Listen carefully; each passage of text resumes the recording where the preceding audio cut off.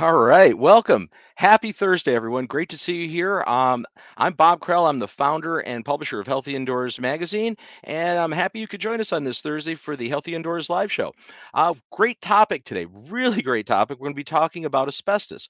Yeah, there's still asbestos around, believe it or not. So it's this is a very important topic, and we're going to get into it with somebody who is very well versed with it, been in the industry a long time. Today's guest is an internationally recognized expert on asbestos and lead-based paint issues. He has 30 years of industry service and is regularly asked to speak at national conferences on the issues of asbestos detection and control. He's published extensively in print and e-media and manages a LinkedIn page, the Asbestos Professionals Network, with over 15,000 registered users. So I'd like you to welcome our guest, Tom Lobenthal. How are you, Tom? How are you, Bob? It's great to be here. It's absolutely fabulous to have you here today. I guess the first question right off the bat is there still an asbestos issue? And this is a 10,000 foot view. I mean, do we need to worry about it anymore?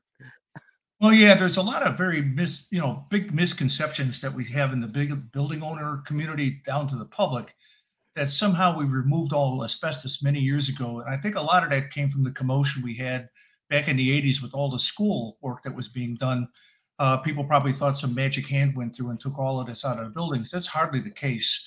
We had a lot of emphasis on schools. We rewrote a book about 2015 from the EPA called the Purple Book, and the best estimates we could come up with is about 30% has been removed from schools. But if you don't leave the office building community and don't understand the industrial community, the military bases, the nuclear facilities, and on and on and on, there's untold miles of pipe insulation, fireproofing, floor tile, all sorts of materials that are still in buildings. Now, can it be managed? Absolutely. Is it always managed? Maybe, maybe not. That's the issue that we have in our public health mission is to try to get people to know what's where so that workers can avoid exposures. So, I guess right out of the blocks, and you mentioned, I think people are making the assumption that asbestos is not as big of a problem because a lot of the school issues were handled in the 80s under AHIRA. So yeah, that's the percentages, and that's still even not a large percentage of what was cleaned up. You're saying only like maybe 30% was done in the schools. That's just the Yeah. schools. So these other areas, maybe nothing at all, right? Well, a handful of percent, people maybe 5%. I don't think anybody really knows. You have to also think about it this way. Once there's a couple of different things, the way to look at this. To just go into a building and remove asbestos merely because it's present, like in an office building, how much time does a company lose by having to vacate an area, productivity loss, all that sort of thing. You get into industrial, like I've worked at paper mills, power plants, nuke facilities, and things. It's 24/7, man. Hmm. They do shutdowns periodically for maintenance, and maybe they can do some asbestos work there. Otherwise, it's nonstop work to get put out product. It's about profit expectation and meeting Sure. margins. So the fact is that there really has never been a requirement, number one, to remove asbestos merely because it's present. So I want to make that absolutely clear. Not even in the schools. The reason that we did a lot of removal in schools is because we found a lot of damaged materials, things that were quite old. And there's a whole system to make those decisions. The only time we have to remove asbestos is prior to demolition and renovation under EPA regulations. And once we get into that work, what we call OSHA regulations, worker safety and work practices kick in a major way in terms of how that work has to be done. And sometimes it goes very well and other times not. We could talk more about that. Well, when you're talking about the demolition renovation, so that you're referring to the NESHAP. Yes. And Asbestos and and DSHEP. and again, what's interesting. So I've spent a lot of time in the mold remediation industry. I was early in that in the early '90s, and there was always this attitude back then. We're doing mold remediation, and this is a bad attitude, by the way. We're doing mold remediation. We don't do asbestos and lead. It's like if you're demolishing existing building materials, these are regulated hazardous materials you have to deal with. Actually, And that was probably the biggest kick in the pants to when the mold guys kicked in, as we like to call them. When we started understanding mold a bit more, the Texas case and things years ago. sure. And what happens is, you had contractors going into these places and just ripping out walls, ripping out floors, and asbestos stuff just being thrown on front lawns. And a lot of the mold guys really got hammered with that. And for those that are on this message here, when it comes to lead-based paint, the EPA has a regulation called RRP, Renovation, Repair, and Painting. So when these guys do disturbance of lead paint in a house, pre-78 house, there's all kinds of lead regulations there too. And that's been around for more than 10 years. So Bob's right. When we get into this work, there's all kinds of hazards, and asbestos is something we have to look for. Not all people that do this renovation work have that kind of training or knowledge. But they're, I guess the key point here, Tom, though, is that they're all subject to the regulatory, both state and federal regs and municipal regs, like for the case of like New York City, where regardless of whether that's something you're doing, you can't claim ignorance here, right? No, and the sad thing is that it's just, the best example I use for folks that are new to this, you get stopped on the road by a highway patrolman and you say to them, well, I didn't know that was against the law. They don't care. It was your job to know what the law is. And it's a similar thing with this. I've had many people that have come into my classroom for years, and I spent years teaching the asbestos and lead-based paint classes with a group called the Environmental Institute in the Atlanta area. And what happens is I've had guys tell me, well, how are we supposed to know all this stuff? Well, folks, if you're going to get into the business, you're supposed to know all the different hazards that go along with this. I mean, go back to just basic hazard communication requirements with OSHA and the training that goes along with that. Most of these guys didn't even have HAZCOM programs, let alone worrying about things like asbestos, lead paint, and mold. This is secondary in their things. They get jobs, they do what they have to do. And whether or not they needed to bring in a subcontractor trained, they may or may not. I would say things have gotten better over the years, but there's still plenty of this that goes on.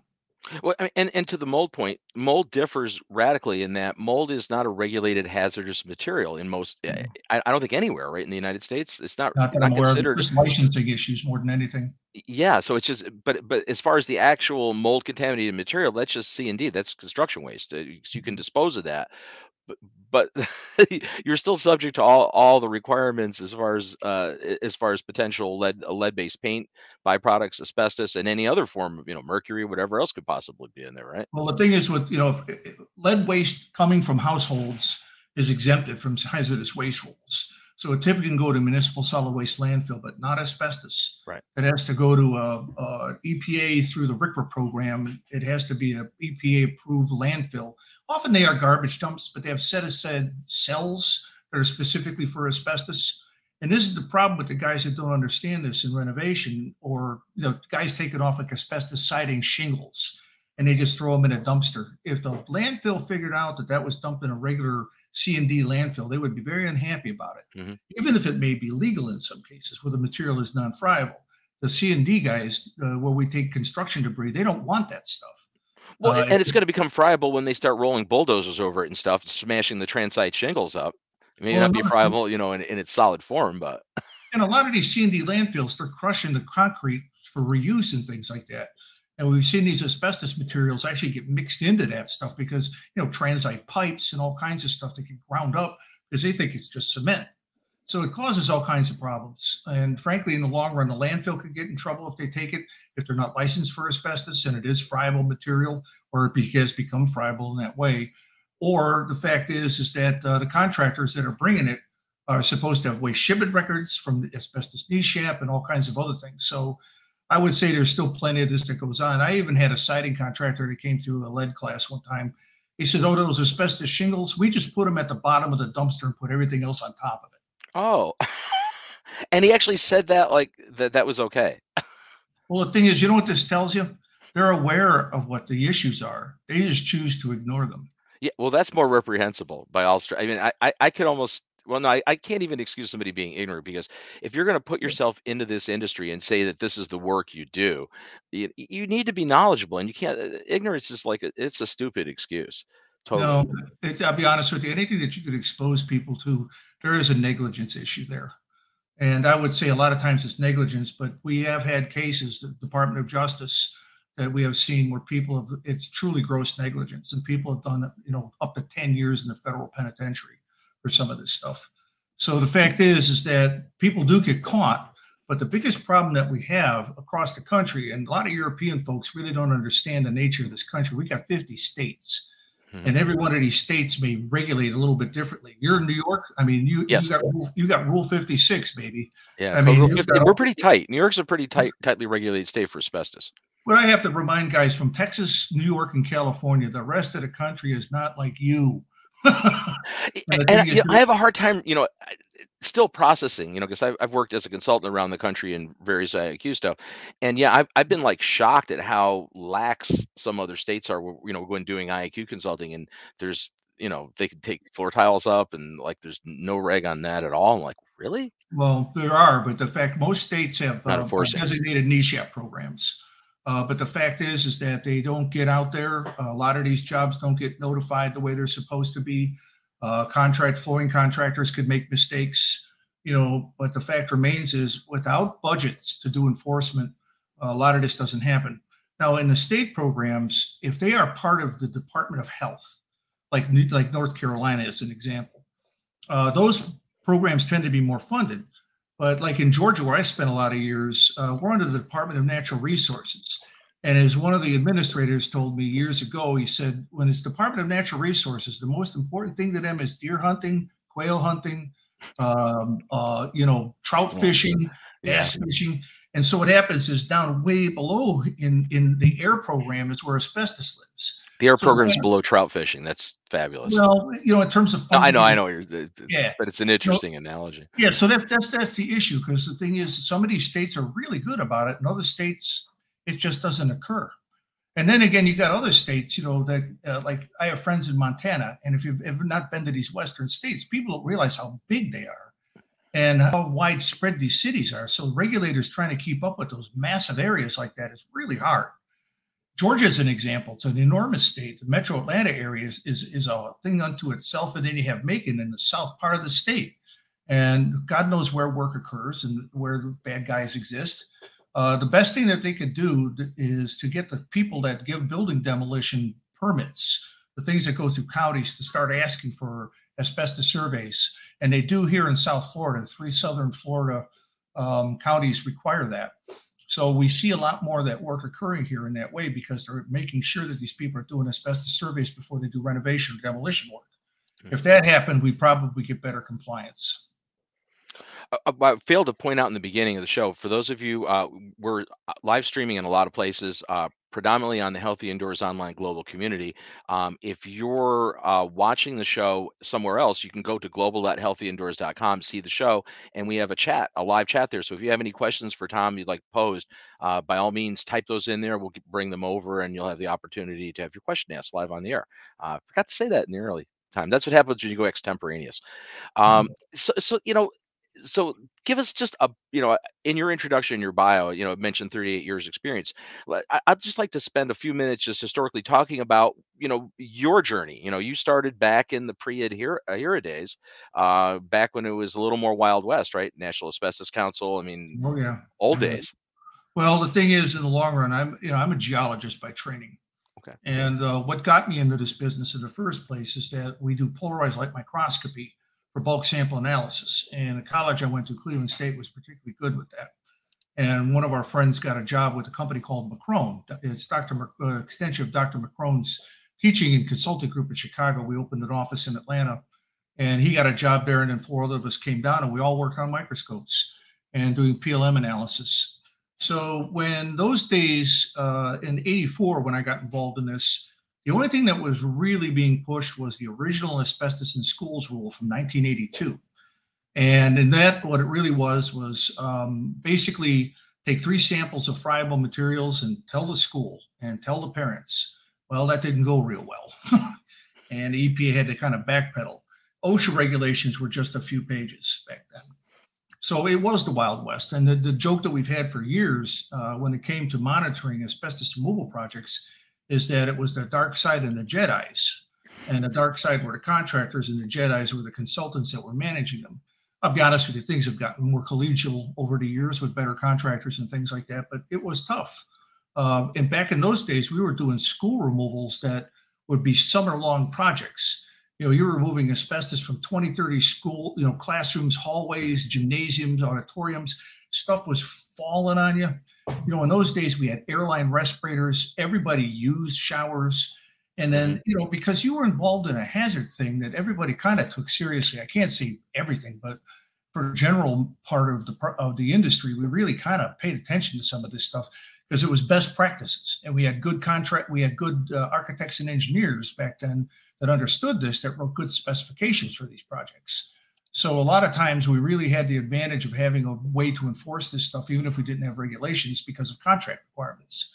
Well, then in 1987, the EPA reissued the schools rule. It's an acronym, Asbestos Hazard Emergency Response Act. We call it HERA. It's actually asbestos containing materials in schools, the regulation itself. But that really changed things.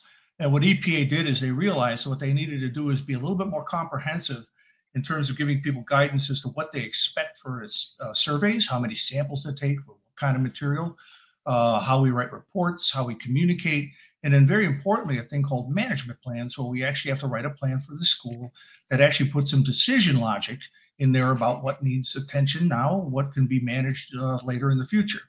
And it's all based on damage categories. So HERA was a really good attempt, and still is in most part a way to manage school issues. But man, we went from small-time contractors, a handful of environmental engineering firms that were doing this work, to that entrepreneurial bubble, and everybody and anybody that could go to a 3-day class to become an asbestos inspector. We call them 3-day wonders, and it was the Wild West, man. And back in those days, people actually thought that they could bid asbestos inspections by the square foot, not by time and materials or a fixed fee per se. And this got so competitive for people just trying to get some jobs, to be able to get some experience. They were bidding schools for a penny or a half a cent a square foot. And I remember taking phone calls. I was with a group called the National Asbestos Council. I moved over there in 1987. They've now become the Environmental Information Association. I was their head technical guy. And I got phone calls from people all the time. How can they do this? It's like, what do you want me to do? The fact is, the market is doing what it's going to do. When you get into these entrepreneurial things, it was crazy. Now, I'll be honest with you, there were a lot of surveys that were done badly, but we had a lot of good people do good work.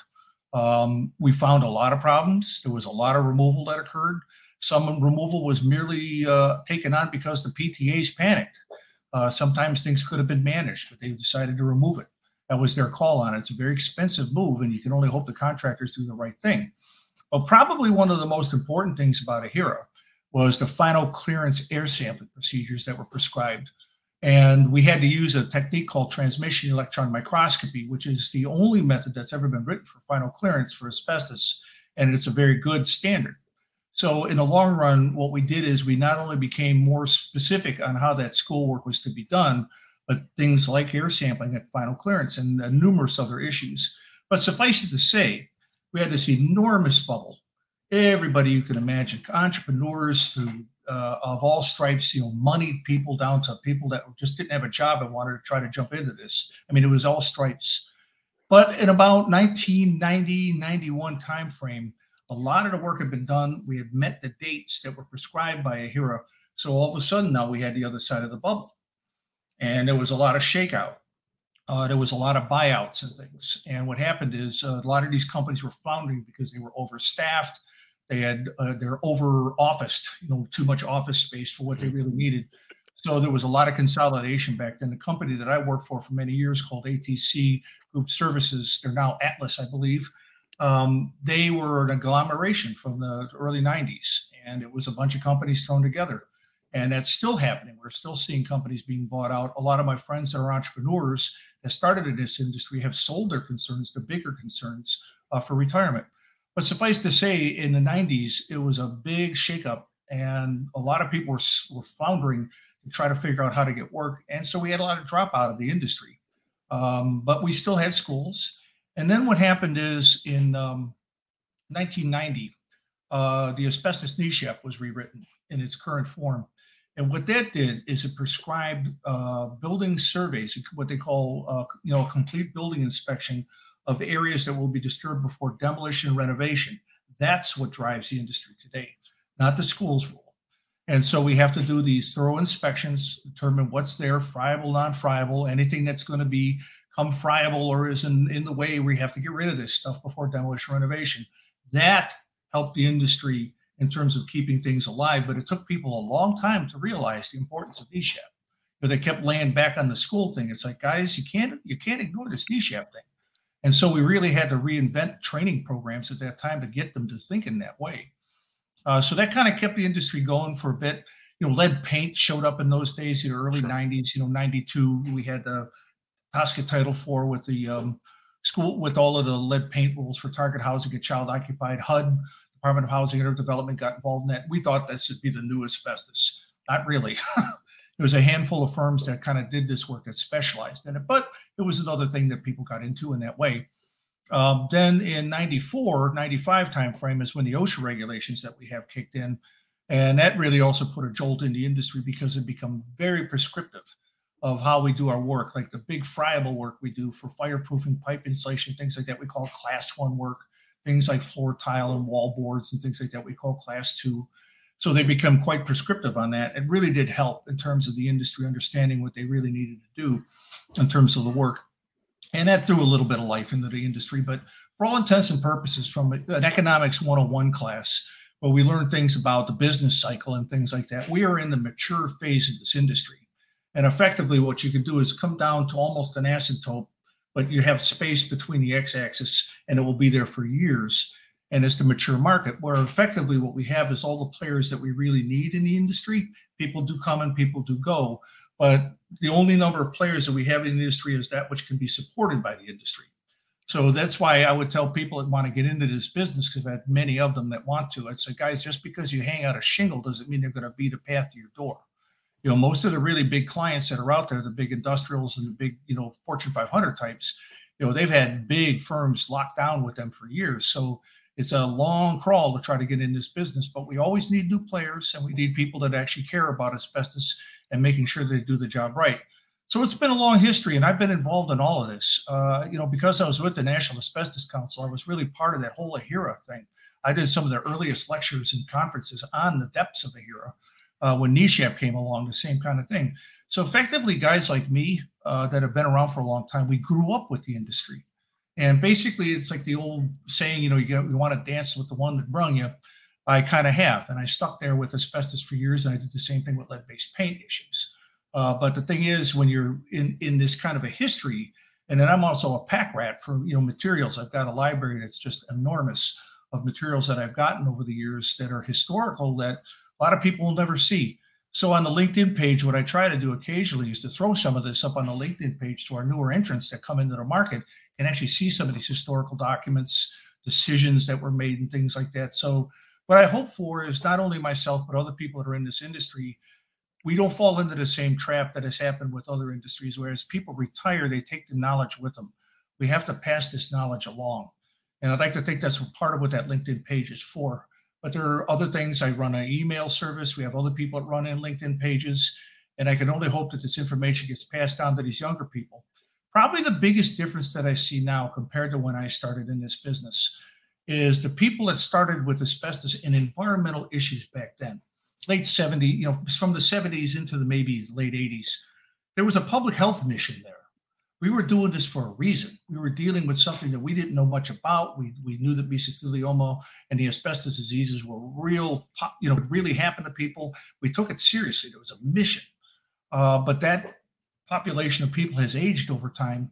And the biggest problem we have with this industry, and I'm sure it's the same with many industries, as newer people come along to replace those people that are retired or just rolled out of the industry, they don't come into this with a public health mission. It's just part of the job that they do. Mm-hmm. And I'm sure you've seen this with the work that you do as well. And that's a really big point, because again, as you've described how the industry's progressed, initially it wasn't as prescriptive as far as from a regulatory standpoint. What you had is really conscientious consultants, right, guiding contractors to do it properly. So Mm-hmm. you maybe didn't need to have such prescriptive regulatory oversight because it was being done voluntarily. You were getting the oversight by the professionals, the third-party professionals, and obviously as the regs became more prescriptive, and then as the industry got more, that whole thing of going square footage, people do that with air duct cleaning. They want to quote commercial air duct cleaning by square feet of a building. It's like, that's insanity. How could you can't quote that? It's the same thing. It's like you have to base it on time and materials or what the actual project would take. And anything less than that, you have to, if you go on the whole square foot mindset, you're going to just do the least effective, the cheapest, cuts on everything. You're really not going to do things properly, right? And that's kind of what happened. No, that's really what happened. And what we had is we had some schools that EPA went back and reviewed it here at one point. There's a couple of documents that came out about that. And there were a number of things that people just didn't understand and things that they missed that they didn't understand. You know what the big issue is with any training program? I don't care whether it's asbestos or lead or mold. We call them the MELTs these days. But the fact is that, when they take like a 3-day training program, we only have so much time and can only show people so many things. Just a zoo of materials that can be out there. It's hard to show everything in a short class like that. That's why even in a refresher class, we try to add pictures of more exotic things, galbestos and all kinds of other things that maybe they weren't aware of, because a lot of times people don't take on this as a scholarship thing. They don't look for themselves. They just, well, I take a 3-day class. That's all I need to know. Oh, heck no. No, no. No, That's true with no. anything. What worries me even more, like a 3-day worker class, or in mold in New York, it's a 2-day class for workers. I don't think that's sufficient. But the fact that in 5 days they think they can create a supervisor or somebody that can actually oversight and design a project, so you can have no past experience, no prerequisite knowledge. In New York, for example, I'm using the mold example, but I also was a contractor supervisor in asbestos. Not that I ever was worked in the industry. I actually got that back in '92 and held it for a bunch of years, just to be able to walk into projects and, Sure, have the sure. ability, and just to have more knowledge. As an IAQ, overall IAQ guy, I wanted to understand what was being done there. And there was no way that I had that card. Was I qualified to manage and run a project in asbestos abatement? Hell no. I mean, I'll be honest with you. If you go to the asbestos construction standard, and you go into section O, where the competent person requirements are, it doesn't end with a 5-day class, my friend. You didn't need to read that list. And probably one of the things that's scariest, and we put this into our safety program parts of the supervisor class, is they're supposed to know. I mean, they have to be a competent person in safety stuff. I mean, I don't know how these guys do it without a 30-hour OSHA safety class at the supervisor level and a 10-hour for the workers. And I'll be honest with you, it's in any construction related work. That's one of our biggest risks, is a lot of these guys don't understand basic safety stuff, everything from electrical, scaffolding, fall protection. I'm sure in IAQ, it's the same thing with contractors. Totally, and I totally concur with you. If you're in a supervisory position, you better have an OSHA 30, and I agree. An OSHA 10 should be just bare minimum for any worker, and Oh, yeah. that's because there's no way that in any of these, and I speak more to the mold certification Sure. and licensing, and when I see there, like they don't they cover like an hour or two of safety. That's no, that's not No. sufficient. It's like in a worker class guy. We maybe spend an hour on safety. It's the same kind of thing. So the whole point is these guys really need to get out there, because I know in New York you guys are more prescriptive on the safety training and stuff like that, I think. We are in asbestos. We are, but yeah, and certain things, but the mold. Don't even get me going on the mold in New York. Is that there's nothing prescriptive. We don't. You mentioned earlier Code Rule 56 regarding asbestos in New York, which is prescriptive and very, very detailed. Oh yeah. The original intent with the mold law, which is Article 32, the New York State mold law, licensing law, was that there was going to be a prescriptive code rule issued within a year after, and then they decided to drop that idea. So there is no prescriptive code rule for mold in New York. So it is like total Wild West. You have a card, you have an acronym behind your name, and that's all New York State worries about. Oh, yeah. You know what? The other thing that is the most disturbing thing with people that do this work is, again, they take a 3-day class or 5-day class, whatever the case may be. People do not read the regulations that they have to follow. They never open them up. I've had guys call me up asking questions, and I never minded taking questions from our clients. It's what we did. I still do for people. But the fact remains is that guy would call me up and say, I was looking about this thing about OSHA, but I didn't see anything in your PowerPoints about it. In my PowerPoints from a training program? So I got to the point when somebody would ask a question like that, I would send them an email and I would send them a link to the regulation. I would even tell them where to look. And I said, after you read this, then you can call me back and I'll be glad to answer your question. It's almost like you have to force feed people to actually read this stuff. I teach regulators in a very specialized EPA class where we teach regulators how to do NESHAP enforcement. Been doing this for years, and we're going to be doing some more of it soon.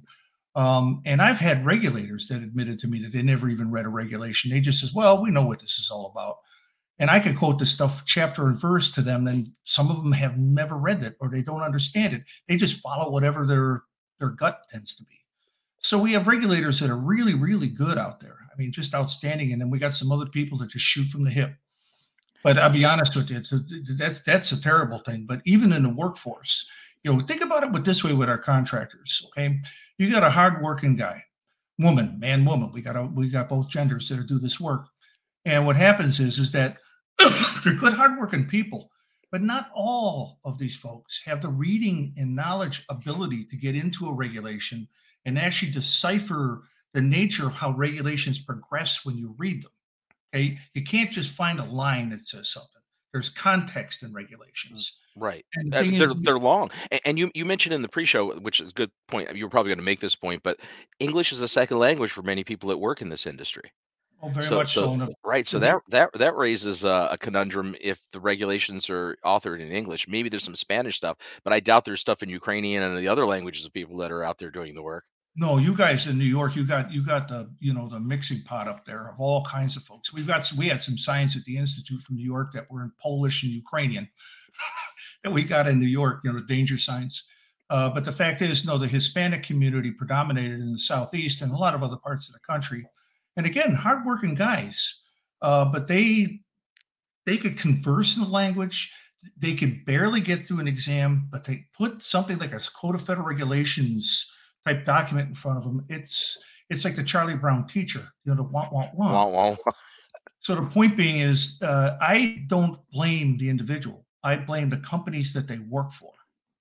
Why is it that these companies don't sit down with these fellas and these women and actually walk through all of these regulations with them so they actually understand what they're required to do?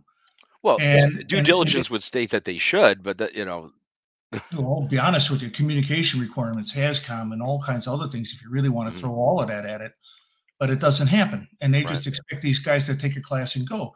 The other thing is like consulting as an example, right? We got these companies, these big engineering environmental companies, and some big middle manager, works as his or her way up. And they could be an underground tanks person, or they could be some Mhm. sort of like phase one, phase two environmental site assessment person.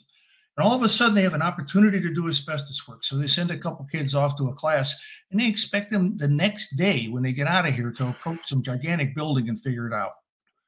They don't know the first thing about asbestos. How in the heck could they expect these kids to do the right work properly? And then when they write reports, they don't even know what's supposed to be in a report. Well, don't even aside from the asbestos, they don't even understand anything about building structure, the different electrical systems, mechanical systems. You need to know all that when you're working in a building. No, that's the problem with the geek class that I come from.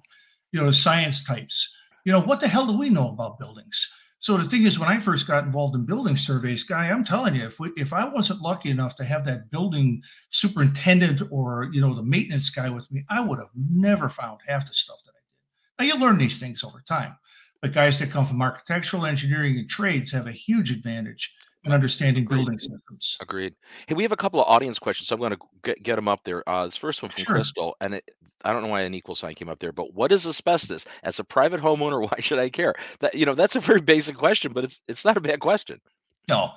Basically, we have a number of fibrous minerals that we call asbestos. There are 6 types that are regulated by EPA and OSHA currently.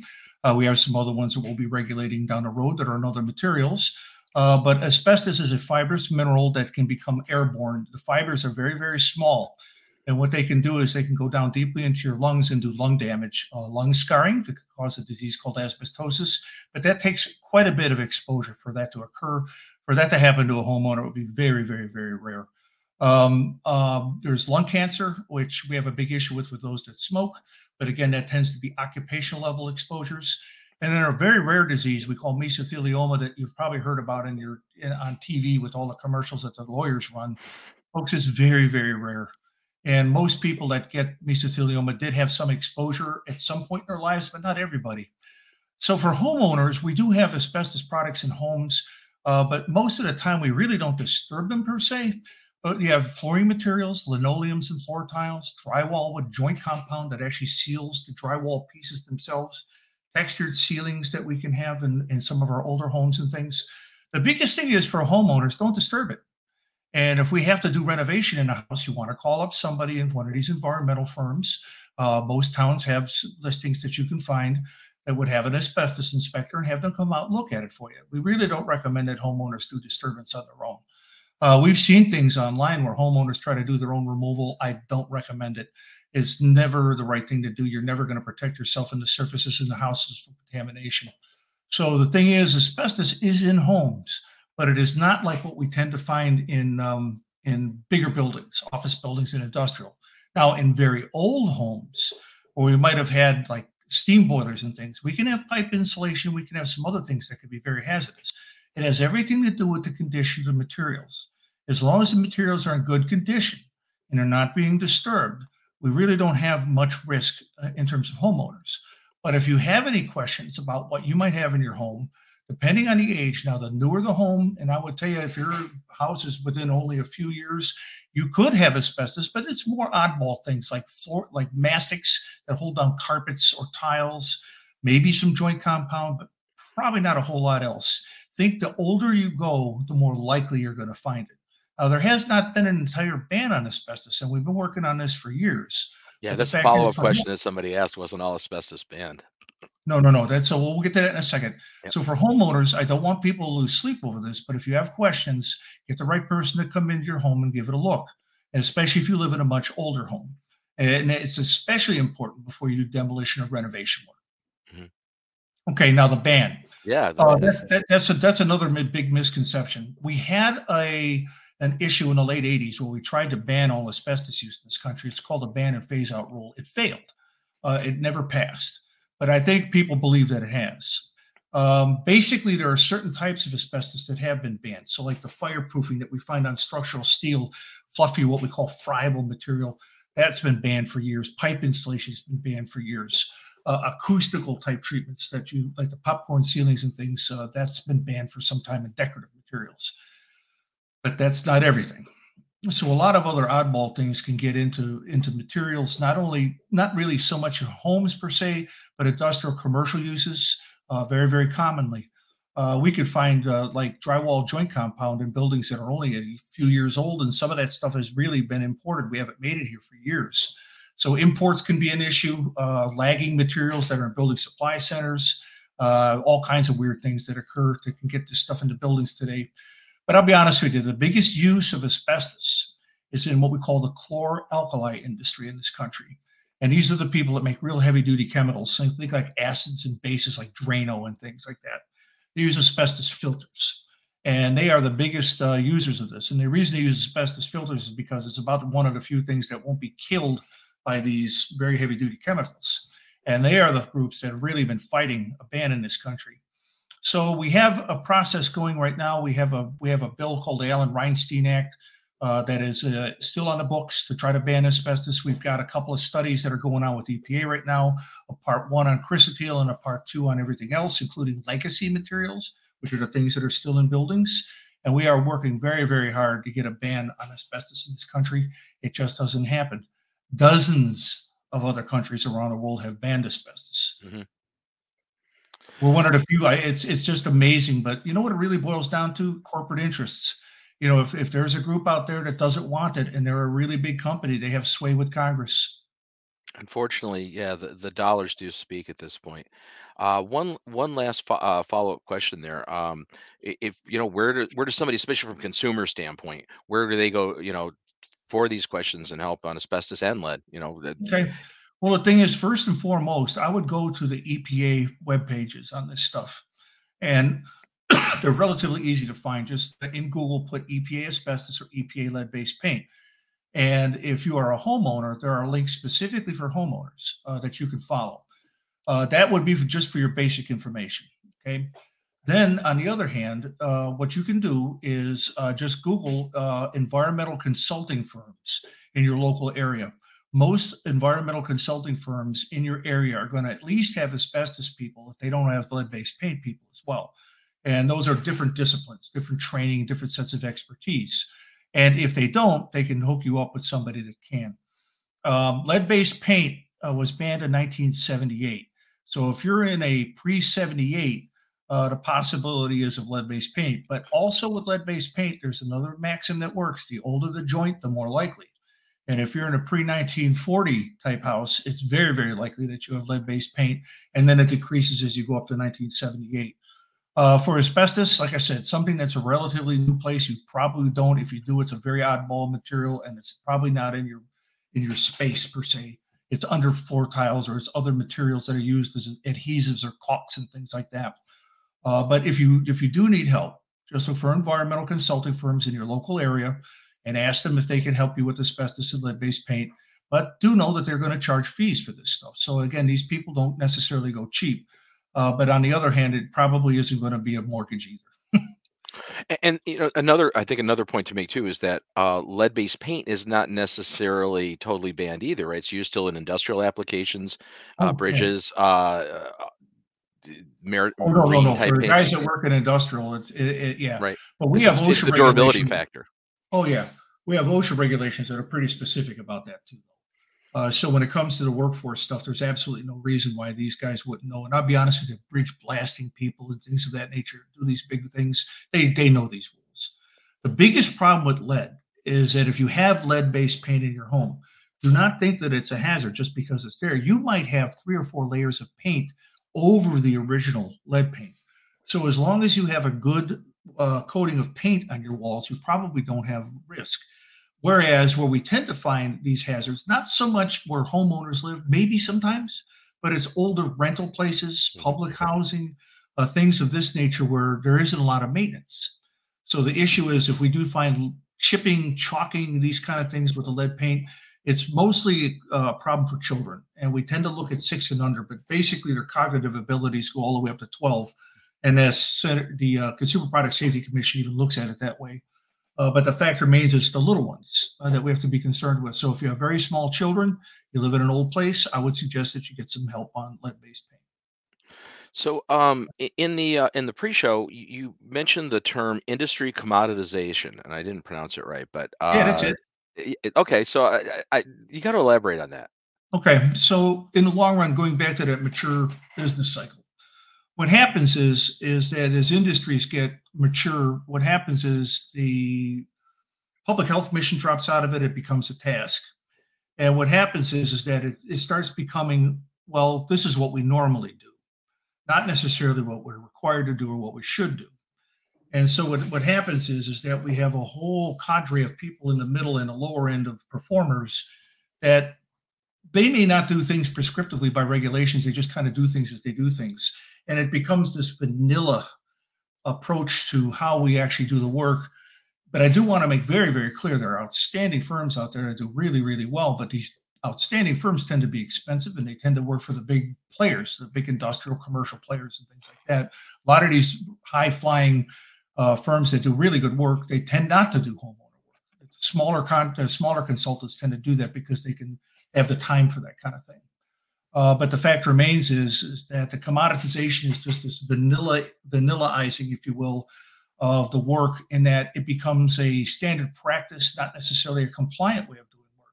Like as an example, we talked about training, and these guys really don't know what they need to do. In asbestos removal for what we call class one removal works, what we call the friable materials like fireproofing and pipe installation, is very hazardous work.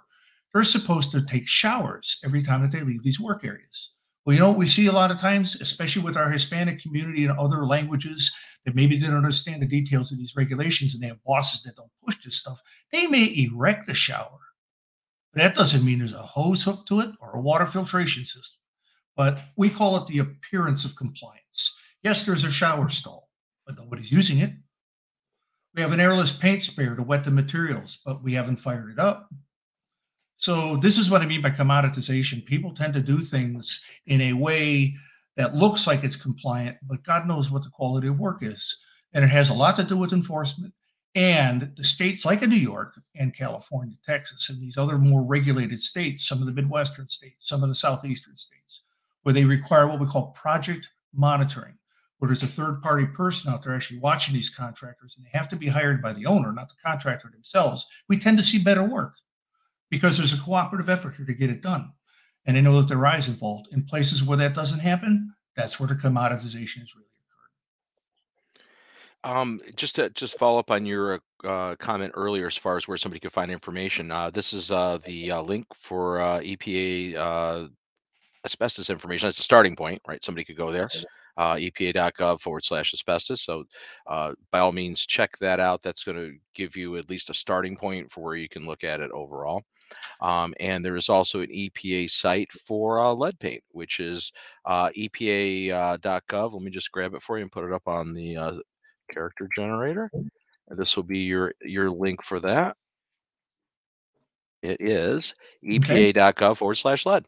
That's a very busy web page when you get there. So the thing I is, know. That's the downside of it is like what we have a Healthy Indoors also at our Healthy Indoors sites. If you go to healthyindoors.com or not theglobal.com, but just actually healthyindoors.com, we have a lot of the EPA and other guidance documents digitized and available where you can get to those on our site under the resources tab. So we'll talk about that right as our closeout. But I would there just is I a would just tell you on the EPA lead site, if you're a homeowner, look for the homeowner links. Okay. right. And then actually, if you're going to have renovation done, the RRP, the renovation rules are clearly there, but you're going to have to make a couple clicks on these pages to find the things. So just be patient. It's there. You'll find it. You had mentioned also in pre-show that some of the clinically diagnosable asbestos-related diseases like mesothelioma, asbestosis, they're decreasing, and maybe because at least direct exposures have decreased over the past few decades. Mhm. That's good, right? But there's other things going on, right? There's other exposures to asbestos besides some of the classic industrial applications and insulation applications, Well, right? that's really in the long run what Like we've talc, got. we heard a lot about talc exposures, Oh and yeah, that's yeah, another thing that attorneys keep posting at 2 a.m. and trying to solicit the class action suits. and they're scaring the heck out of people. So let me hit a bit of this. The Center for Disease Control, NIOSH, AT, and the public health groups, they put out reports on asbestos disease periodically. The last one is up to 2017, as I recall. And asbestosis, which is physical scarring of the lungs, which takes quite a bit of exposure to occur. And that really affected the guys that were doing insulation work years ago, where they were in massive clouds of this stuff. That's dropping off precipitously, as it should. Most of these men are men in the workforce in those days. I'm sure there were some women, but the fact is, the men in the workforce have passed away. The World War II generation is mostly gone. What I like to say is the Vietnam era generation. I don't mean veterans particularly, but I mean that generation of people was the last group of workers to see those levels of exposure, and those groups are aging. So asbestosis is dropping off, okay, as it should. There will probably always be cases. It'll be small over time. With lung cancer, the biggest issue we have is that we don't know how to break apart the information because of smoking and other things that can cause lung cancer. So we don't really have hard data in terms of the number of cases, but it's overlooked in these conversations very often. The doctors that work at Mount Sinai in New York, these experts that look at these diseases, see asbestos related lung cancer all the time, but we don't talk about it very much. Now, with mesothelioma, with all these lawyer cases, like I said, it's very rare, but it is slowly dropping off. Okay. But not long ago, we had a report that there is an increase in women in mesothelioma. And it's a mesothelioma is a type of cancer that's around the tissue around your lungs. It's called a pleura, and then we have the one down around our gut area called the peritoneum. Most of it is up here. And what happens is these little tiny fibers poke into that tissue, and for reasons we don't understand, it can manifest cancer, and it's incurable, unfortunately. But with women, we're seeing peritoneal, which is in the lower area here. I just was at a conference a couple weeks ago from ASTM, and we had a very knowledgeable lady doctor there that talked about the incidence of mesothelioma in women. And one of the things that's provocative, because I think a lot of this talc stuff is really hokum, but the fact remains is that if you think about moms years ago when we had asbestos in talc, and I want people to understand talc, the likelihood to find asbestos in talc is very likely in a lot of deposits. The geology is such that it forms that way. There are deposits that have little to none.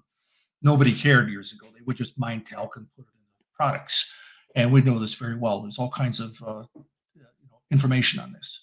So years ago, when this stuff would have had appreciable asbestos in it, when mom is diapering the child and dumping the baby powder or themselves, women used it quite a bit. Talcum products were very common before we had body deodorants and things. I'm trying to think of what the name of the product is. I'll think of it in a minute.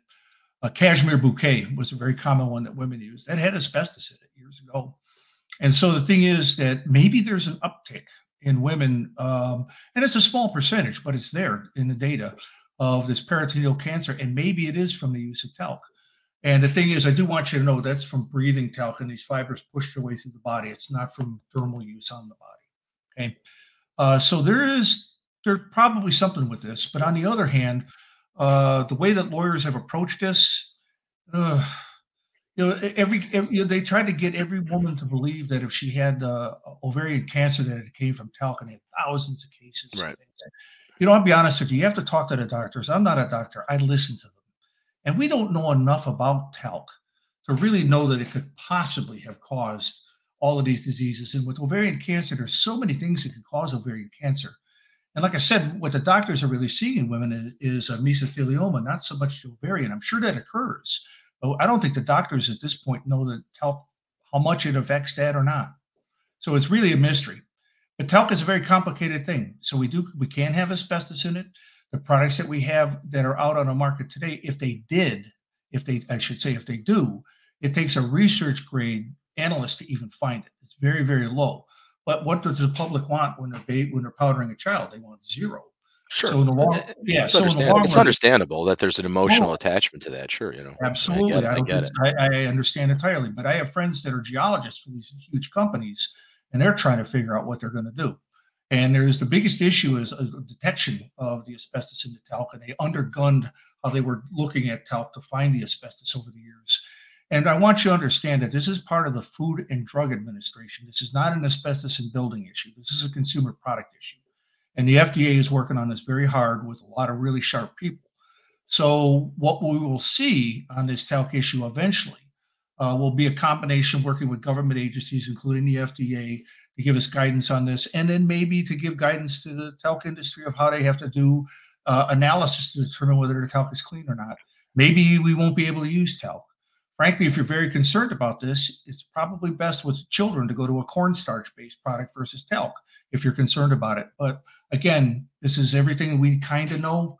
But I would think in the long run, there is risk with asbestos and talc. I don't think anybody can put their finger onto how much. So I guess we're getting toward the ends of the amount of time we have left on today's program, unfortunately, because I could spend hours with you here, Tom, because you're just a wealth of knowledge. But I'd like to give you an opportunity to I'm sure there's at least one burning topic that we didn't cover in our discussion today that you'd like to at least get out there. So I'd like to give you a chance to and that doesn't have to be a summary of what we discussed, but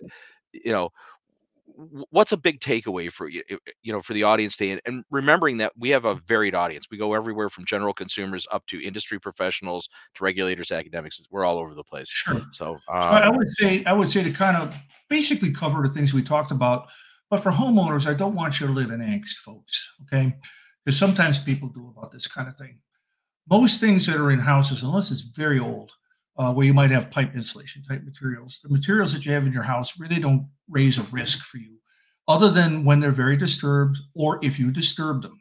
So the fact is, if you're concerned, have them looked at, find out where they are, and if it doesn't work for you, get them out of the house. But I would tell you, don't run to do that. If they are in good condition and they're not being disturbed, there's very low risk to anybody. Now, to my industry people, for God's sake, open up a regulation and read it. If you want to know what my big complaint is just that. We have people out there that are very good about this. But so many of these young people that come along, I literally watch them look on their phone and go through their phone trying to read a regulation. Guys, you can't do that. You physically have to open it up on your computer or, God forbid, print it out and put it on paper. I have copies of NESHAP and OSHA that are so stained and thumbed up that sit right next to my computer because I still go back and look at things when people have questions because I want to make sure I have this right. Also, know what the differences are. Like when you have, something as an example, like final clearance air sampling using phase contrast microscopy. It's ridiculous. Phase contrast was never designed for final clearance, guys. Your 0.01 fibers per cubic centimeter, same thing as saying 10,000 fibers per cubic meter. It's 1/10 of what the permissible exposure limit is. That's all you're really saying with this. TEM is the only method that was ever designed for clearance, and that 70 structures is a zero exposure standard based on the knowledge of when that method was written. So read regulations, know what methods are. NIOSH 7400 method if you're doing air sampling, the OSHA regulations, the construction standard, general industry standard, and by God, NESHAP. And if any of you have access to my email address or my LinkedIn page, let me know. I have a version of NESHAP that's a lot easier to read. The old school NESHAP is tough to read. And I'll be glad to pass that along to anybody. And if you want, we can share that in the show notes. You know, we can talk about that and get that up there so that would be accessible for people. Sure, I'll be Again, glad to send it to you. the broadcast, this video and the audio podcast, complimentary podcast audio section of this is going to be available on that website you see there at global.healthyindoors.com /healthy indoors live show, and you can go right to the individual program. Yeah, so much to cover. And wow, you know, this is fabulous, Tom. I mean, it's I could listen to you speak all day. I've had the opportunity to hear you present at a lot of the EIA events over the years, and I really appreciate your passion for the industry and your just, you know, your long term commitment to trying to take care of things and take it right. Well, Um, like I like to tell people, it's not just an entrepreneurial industry, it's a public health mission. When we're yeah, and working with obviously mold, it's a personal mission. I mean, you can see your passion. well, the thing is, anytime we deal with lead, mold, any of it, we're trying to prevent exposure to people. That's our job. Yeah, and hopefully, you know, hopefully we can get the industry maybe more back in that commitment and passion because honestly, it's I got in the industry in the mid '80s too, you know, and not just for a job because I took it pretty seriously, you know, and I've seen the havoc racked on people by, you know, bad indoor environmental conditions. Again, not dealt in the asbestos directly, but dealing with mold, dealing with moisture issues, dealing with chemicals, Sure. and you know, just just horrible effects on people over the years. So I take it very personally too, and you know, and I greatly, you know, just want to give, you know, commend what you've done and your body of work and want more. You know, it's like we certainly, you know, you published an article in Healthy Indoors magazine a while back. I'd love to have you publish more of your content because it's just great information. I'd be glad to. So yeah, we're at that time, unfortunately. You know, that's every good show must probably come to an end. What I would like to do is point out that some of you may have caught this show on the online global community. Probably most of you did, but we live stream it to Facebook and YouTube, LinkedIn, a lot of other places. So you may have been watching this show somewhere else. So I think it's you know, I'd like to point out that one of the great places to go would be at the global community, global.healthyindoors.com, because there's a lot of other content there, and you have an opportunity to get actually see some other stuff that's pretty neat. Also, our flagship of our information is at healthyindoors.com. That's our home predominant website where you can get all the back issues of our magazines, our shows, and just a ton of resources. I mentioned earlier there's a resources page, and again you can get to a lot of different content on specific topics. So that's super valuable. And of course, the online global community is where many of you are watching the show, and it just kicked off on me. There we go. A lot of it's free and wide open to the public, all these content, but there's it's much more than that. The online global community is actually a place where you can network and interact with other industry professionals and like-minded people, and maybe not like-minded people around the planet from various sectors of the industry and building performance and everywhere else. So I would highly recommend you take a look at that and check that out in the future as well. So I guess it's sign off time. So I really want to thank our guest, Tom Lobenthal, for this really informative hour. And happy that you were able to take time out of your day. Uh, and we'll have you again soon on the show.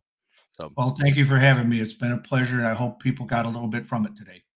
we got some good comments there. So I think it was well received, and more people will see it. So we'll be back again next week here on the Healthy Indoors live show, and every other Thursday. Well, most every other Thursday. Sometimes we'll be recorded, but Thursdays from 1 to 2 p.m. Eastern time. You can watch us live. You can interact with us, ask questions, and certainly you can watch our back issues anytime on the global community. So until next week, I'll say stay safe, stay happy, and we'll see you soon.